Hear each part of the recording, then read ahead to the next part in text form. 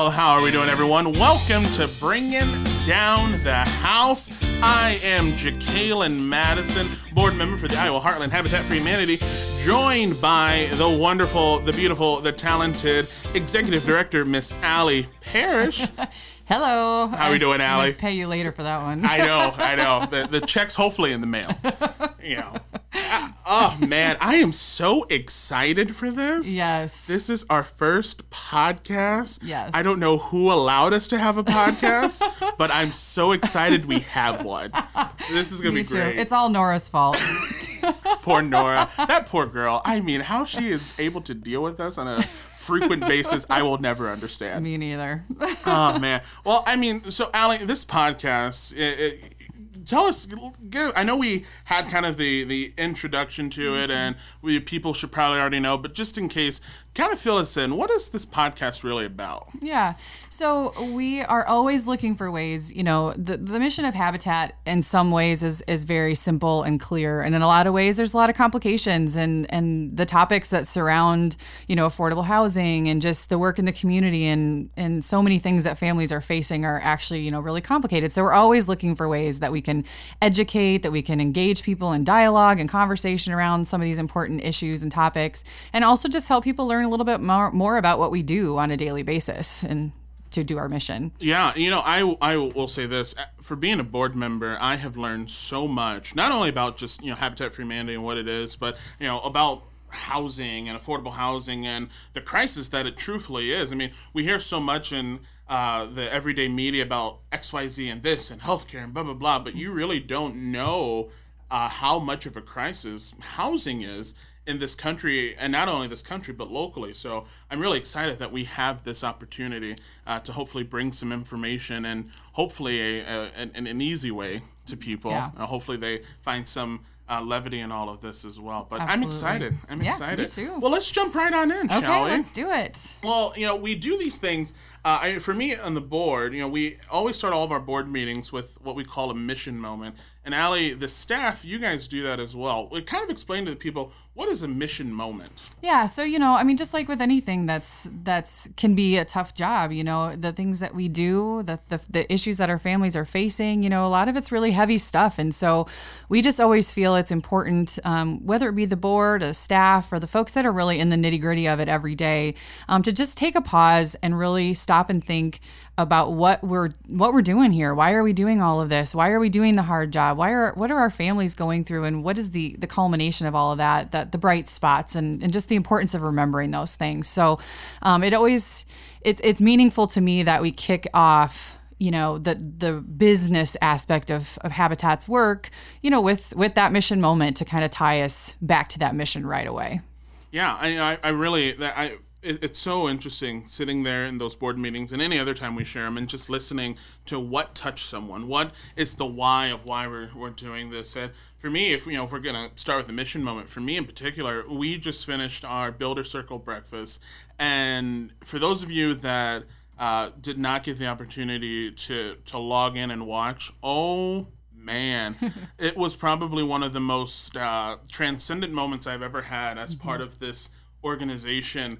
The beautiful marriage of faith, religion, the mission, to see the hard work of everyone culminate in that moment. It just was by far one of the most invigorating moments, and it rejuvenated me. It was like, oh man, yes, I want to keep working. I want to keep going. I loved that. And Allie, you were there and you gave a wonderful speech. Thank you. I appreciate that. And, you know, I actually just shared with the staff this morning that was my mission moment too, just being something that was just shortly a week ago or so. And, you know, the idea that we can come and we can tell the stories, we can do the business, we can try to engage people in the mission. But it was a meaningful thing to me to add on the worship component for folks that maybe that meant something to them. But just everything that's been so difficult lately this year, especially in our world, that just fed me. And it was such a joy to be able to be a part of that with you, with Keisha and Andrew and all of our family and friends that got to be a part of that. And it was such a high and a highlight for me as well. So I appreciate you being a part of it. No, thank you. Thank you for allowing me to be a part of it. And am I correct? Are people able to watch that back Yeah. It's available on our website, on our YouTube channel, on our Facebook. But and also Toria, our home buyer that spoke. I mean, she just absolutely killed it. Oh yeah. She is such an amazing person, and to be able to hear her story, it just always uplifts me. So truthfully, if you don't watch, I mean, if you only watch it for one thing, it needs to be Toria's speech. Yeah. Oh yeah. Her speech Absolutely. encompassed everything about Habitat and why we do this and what it is to really be a home buyer. And I really enjoyed her speech and listening to it. Yep. It was awesome just to see the transformation and just see how much it's meant to her, and the fact that her grandson, will always have a place that he knows as home, and doesn't ever have to worry about that. And yeah, definitely should check it out. It was awesome. Yeah, for sure. So, ladies and gentlemen, we're gonna just dive right in here on this first one. We're gonna get our hands dirty when bringing down this house. There are gonna be a lot of corny jokes. I hope we're ready for that. People that know me are like, "Who gave him a microphone? Wow, this is just to boost his ego." And you don't have your glasses on, so you can't really see. I can't see. Yeah. Okay, Allie. First off, just a little bit of a break here. Okay. So before we started this, I'm sitting here where are my glasses? I'm not that blind, but I'm kind of blind. So reading these notes are gonna be really hard here, people. So if I'm stumbling, if I'm really just struggling, I'm at a 3rd grade reading level, I promise you, it's just because of my glasses. Allie was no help to the situation either. She just sat there and laughed. So. I just laughed. She did. That shows you what I deal with here, ladies and gentlemen. Shows you what I deal with.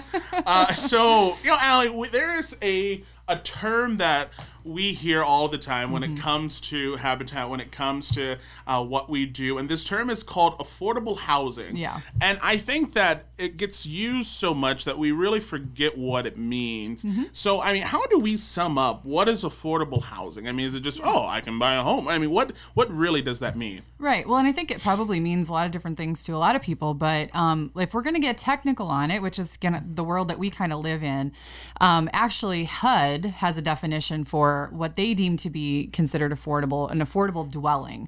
And a dwelling is deemed to be affordable if a family is spending less than 30% of their income on that housing or on that dwelling as their place to live. So anytime that a family is forced to spend more than 30% or more of their income on housing, that's when the housing is deemed to be not affordable for that family. So we talk about that 30% of the income, is that just for renters? Is that for home buyers? Is that for everyone? That's across the board for everyone. So whether you own a home, a single family dwelling, or maybe even a condo, or you rent a home or rent an apartment, even for folks in transitional housing, or, it could be temporary, it could be permanent. It's that 30% threshold that really, defines that housing affordable or not. And that, if I'm correct, that's also referred to as being cost burdened? Correct. Exactly. There's 2 terms that we kind of look at.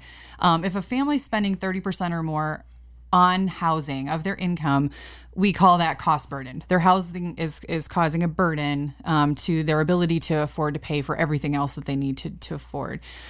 Severely cost burdened takes that one step further, and that's the definition of when a family is really spending more than 50% of their income on housing. Interesting. So, Allie, let's dive right into while we have these national statistics. Locally, How is that affecting those counties that we serve, Blackhawk, Bremer, Buchanan? How is that affecting areas here? Yeah. So actually, there are about 18,000 families in the 4 counties that we serve right now that are deemed to be cost burdened by their housing, meaning that they're spending 30% or more of their income on their rent or their mortgage or what have you. And to take that one step further, there's actually nearly 9,000, between 8,500 and 9,000 families in those areas that are actually severely cost burdened, spending more than 50% of their income on housing. Wow. So how do we, and this is a very loaded question, but how does a family, navigate through being cost burdened and owning a home? Because, that's having a home, having a place to live is such a important part of your family, of your life, having a place to lay your head. So how do they navigate through being cost burdened or severely cost burdened and still maintaining a place to live? Yeah, it's really, really difficult, for families. And we hear all different kinds of stories and situations out there. And everything from, just scraping, to get by, to having to add debt to be able to cover, normal expenses. But most of what we see is folks are making trade-offs. So, maybe a single parent is forced to work 2 jobs just to be able to cover that extra cost and be able to have enough left over for, healthcare and food and transportation and everything else that they need to, be able to pay for their family.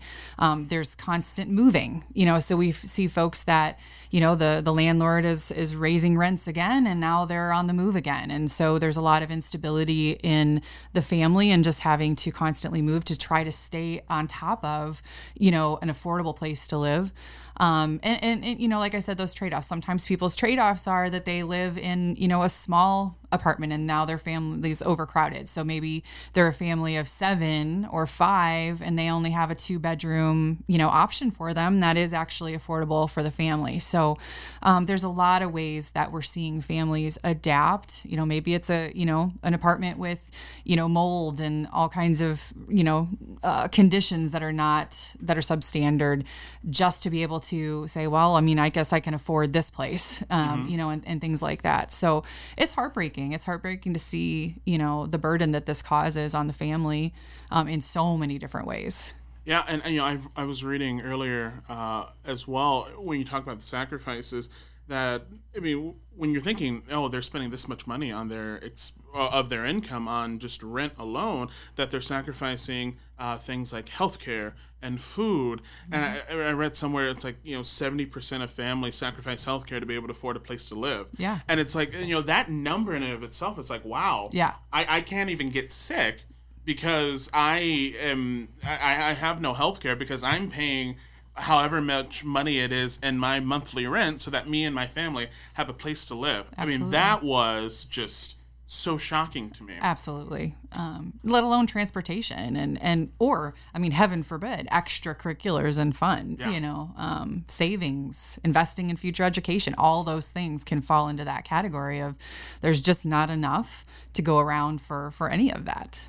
Yeah, and when we talk about the trending of it, University of Iowa, they did a study. They looked over, I want to say it was about 30 years of, this term of families that are cost burdened in the state of Iowa. Mm-hmm. And when they looked at renters over from 1990 to 2010, I think it was, I can't think of the actual numbers per se where we started, but in the state of Iowa, 43% of renters were cost burdened in 2010. Mm-hmm. And I don't even know where that number is now, but just to think 43% of renters in the state of Iowa alone are cost burdened. Like that, you don't ever think about that. You don't ever see it. And a lot of the times, these could be your neighbors. These could be people that you work with. Absolutely. They hide it so well. Yes. I'm sure you've seen that where in your time here at Habitat as well. Absolutely. I'm always floored by the stories when, we do get a chance to sit down and actually visit with our families, on not just their dreams for future home ownership, but also what their current living conditions are and what their current realities are. And to take that one step further, even in Black Hawk County, most recent statistics that we saw in Black Hawk County are 48% of renters in Black Hawk are right now cost burdened on their rent, which is just a staggering number in my opinion. So yeah, it's if you look to your left or to your right, someone is cost burdened if they're renting, which is just crazy to me. That is just, it's one of those things, again, we don't hear about it enough, so I think we just assume that it's not there, right? But it is. Right. Like you said, you look to your left, look to your right. Someone on either side of you is dealing with this cost burden situation. Yeah. So now, with Habitat and its mission and what we do, or I should say, what you guys do, because you guys are boots on the ground every day with this. I just have the honor of sitting on the board, but How do you guys help rectify this situation? Yeah.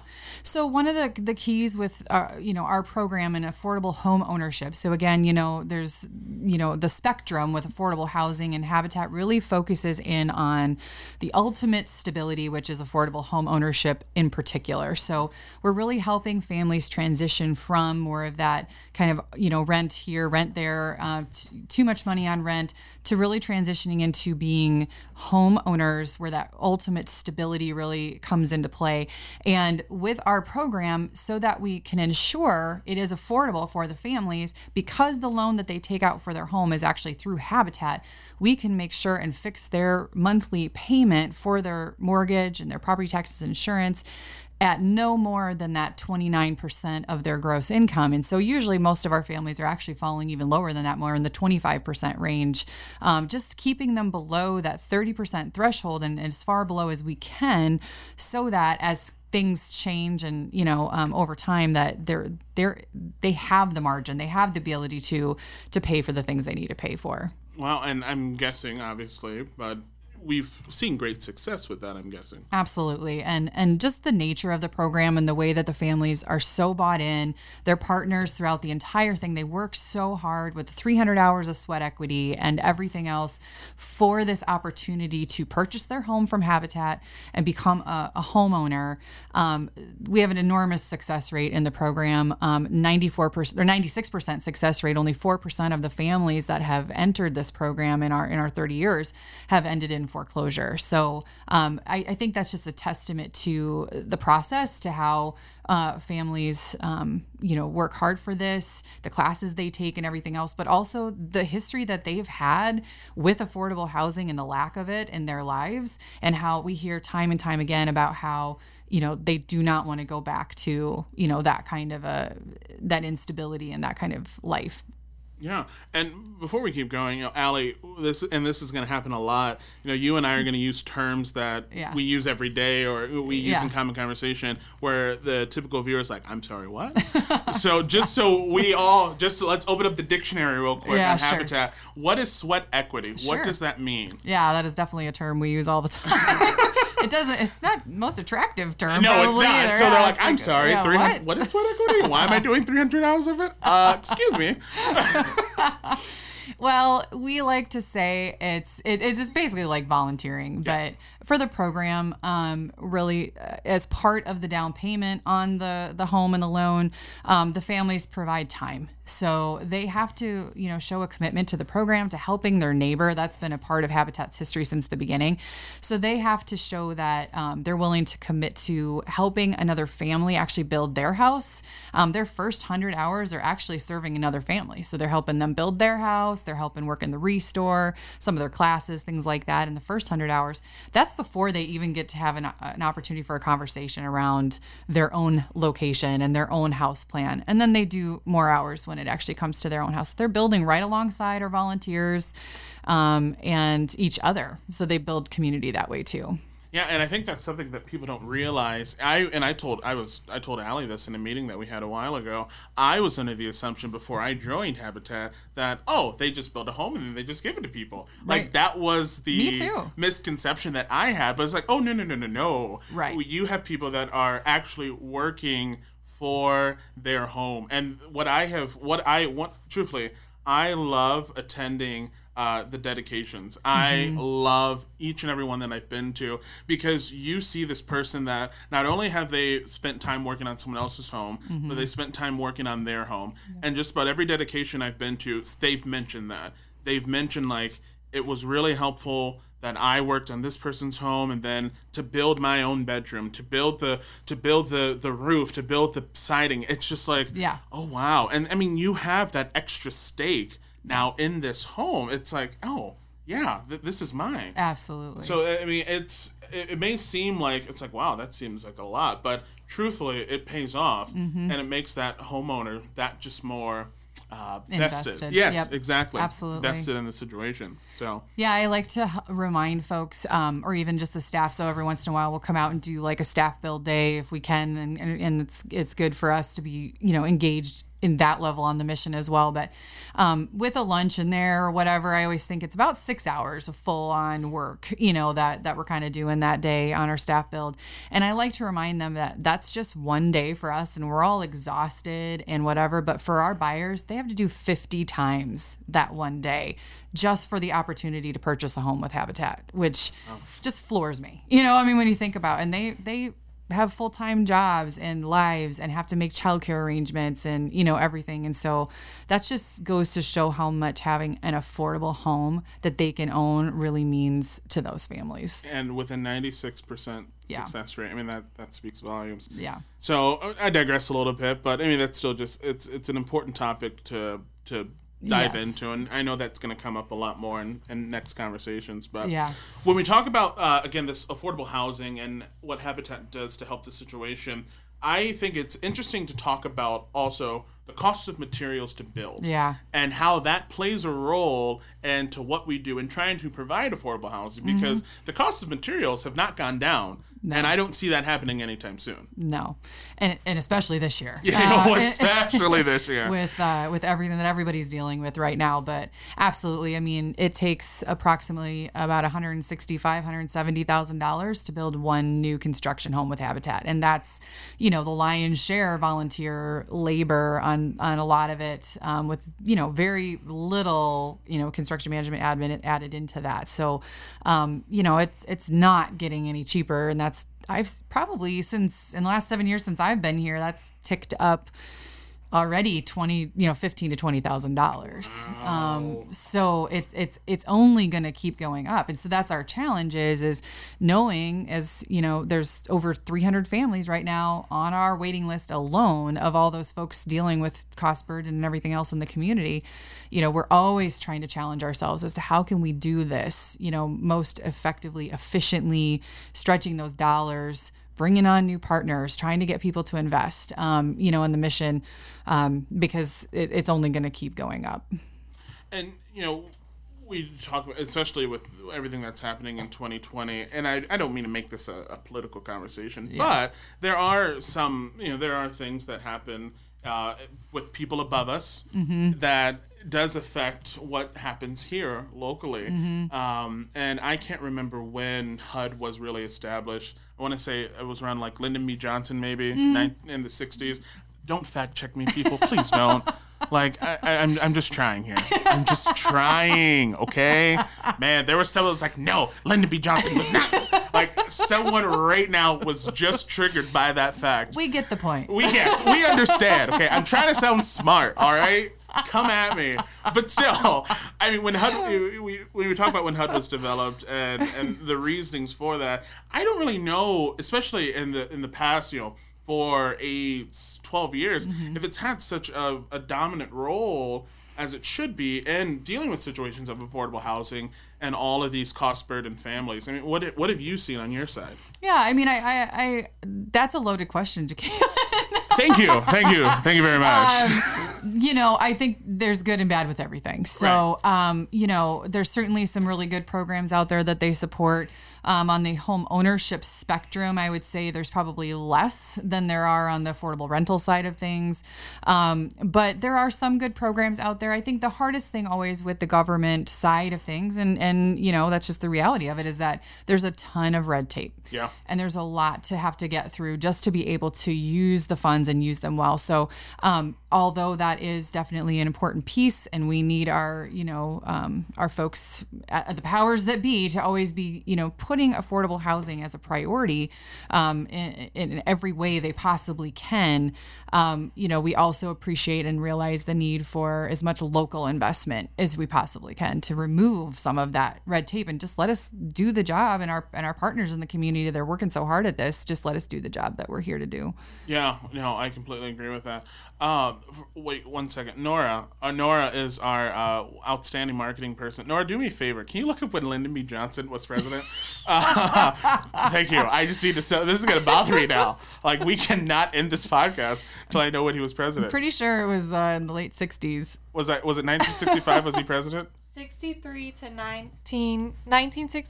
to 1969, Lyndon B. Johnson. Okay, Yep. so I was right. Yes. Okay. Somewhere, one of my history teachers was like, "Oh my gosh, he paid attention."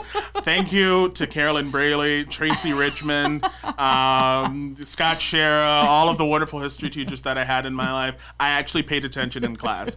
Just wanted to throw that out They're there. happy, but our grandparents are mortified right now. It's so true. What is the matter with you two? Oh man, that's what happens when you give us a mic.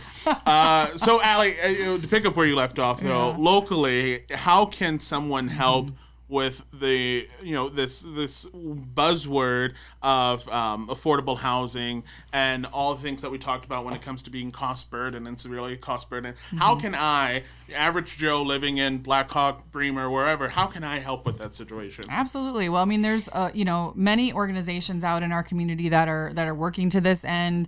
If you have the ability to get involved with one of them, so it's not just Habitat out here doing what we do, but there are a lot of other housing organizations that are doing great work in this community. So always there's resources needed, whether it be your time, treasure, talent, whatever it may be. And also just advocacy, talking to, being at the table, listening to conversations around affordable housing, city council meetings, and all the places where, some of these crucial decisions are made. There's issues with, code enforcement. There's issues with land use policies and different things like that. We can always be advocates, for our friends and neighbors out there. If you see something, say something, don't just drive through neighborhoods and just ignore it or think down on it. It's really important to try to understand too what's underneath all of this. There's a lot of things that that bother me, over the time of being a native to Waterloo. There's a lot of misconceptions of ideas of why neighborhoods in our communities are distressed and why families are suffering with, the burden of a lack of affordable housing. So be educated and really care about your neighbor, and try to see them for, who they truly are, and really try to understand the why, between, for how families are and why they're suffering. Yeah, that was, I could not have put it any better, Allie. I really think that you hit the nail right on the head there. And, we could talk about this topic for hours and hours, especially Allie. I mean, here's the thing, guys, that I've learned about Allie in my time of knowing her. You get her talking about housing, this girl can go.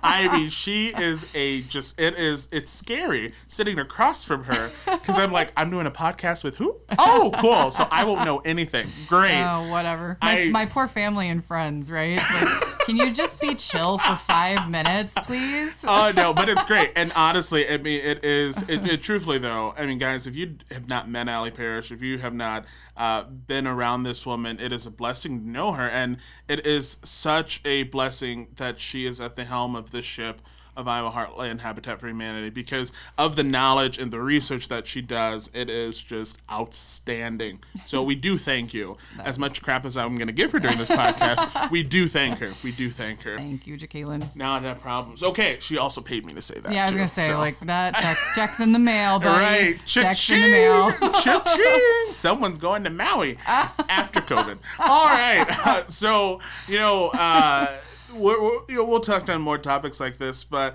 before we wrap things up, we are going to test our trivia here a little bit. So we're going to see if we can, how this works out. I don't really know how I feel about this. I feel that this is like, the odds are against me right now. I'm not definitely against me. That's going to be really embarrassing. Well, that's true too. I mean, she has far more stake in the game than I do right now. Yeah. Like, I mean, it's okay if I look like an idiot. Like, I'm not expected to know all of these things, but for her, she should. Heath and Andy and John and Nick are all on like the edge of their listening right now. Like, she's gonna tank. Big time. Man, she's not gonna live this down. So we're gonna bring in Nora, and Nora, go ahead and just introduce yourself to people. I feel that we're gonna be hearing a lot of you in the future, but go ahead and introduce yourself.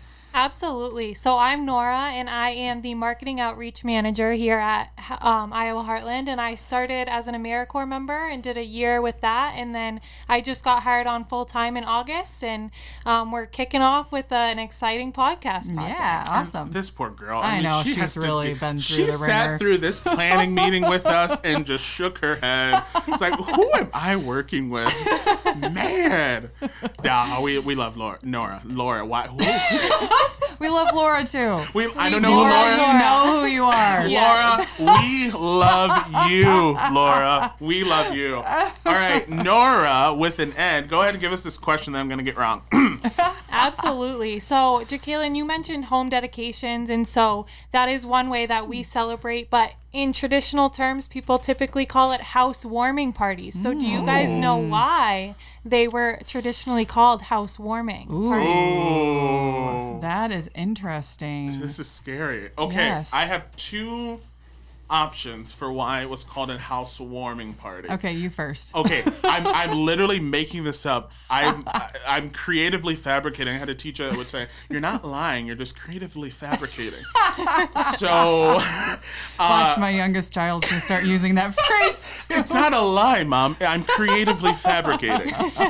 So I'm going to say that they started calling them a housewarming party many, many, many years ago because when houses were first built, there was no such thing as central heating. So the nice thing was they brought over, like, I don't know, blankets and like logs for a fire. And it's like, hey, great, here's your new home. Here's some things to keep your house warm. I don't know. It makes sense to me. Yeah. But that's why I think it's called a housewarming party. Okay. I mean, I could get down with that. I was thinking along the lines of maybe like if they had like a one of the old-fashioned stoves that actually lit a fire or Ooh, whatever. fair. Maybe it was like the inaugural fire lighting, Fair? heating of the home for the very first time. A house So, heating. a is house actually- heating. a house heating, And of ladies course, and these gentlemen. are only houses north of the equator. And How wrong we were. No, absolutely. So, as the word does describe, it's a housewarming. So, it was because before central heating existed, housewarming parties were held to get firewood from neighbors. yes! I would not exactly say we were like totally right, but we were not totally wrong. We weren't wrong. That makes me so happy.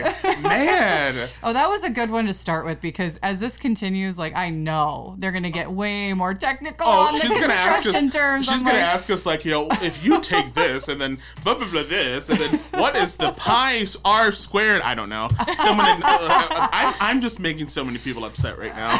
Math professors, history professors, my own mother. I'm just making everyone upset right now. Well, Nora, thank you for that was great. information. Absolutely. Yes. Housewarming. Oh yeah, I love it. Hot diggity dog. I love it. Firewood. I love I need it. to get a fireplace. I don't have a fireplace. Well, ladies and gentlemen, it was so fun. This Yes. is going to be, I think, the starting of something wonderful. I hope you had a few laughs with us, but also learned some things. Yeah. I mean, Allie, that's the goal, right? Yes. That's the goal. We want people to have fun. We want people to learn things and just go on this journey with us. Yes, So, absolutely. Yeah, we're so glad that you were with us today. Yeah, so ladies and gentlemen, thank you so much for joining us on, say it with me, 1, 2, 3. Bringing down the house. Yeah! I like that. We thank you so much for joining us, and we will see you right back here at the next podcast. Take care, everyone.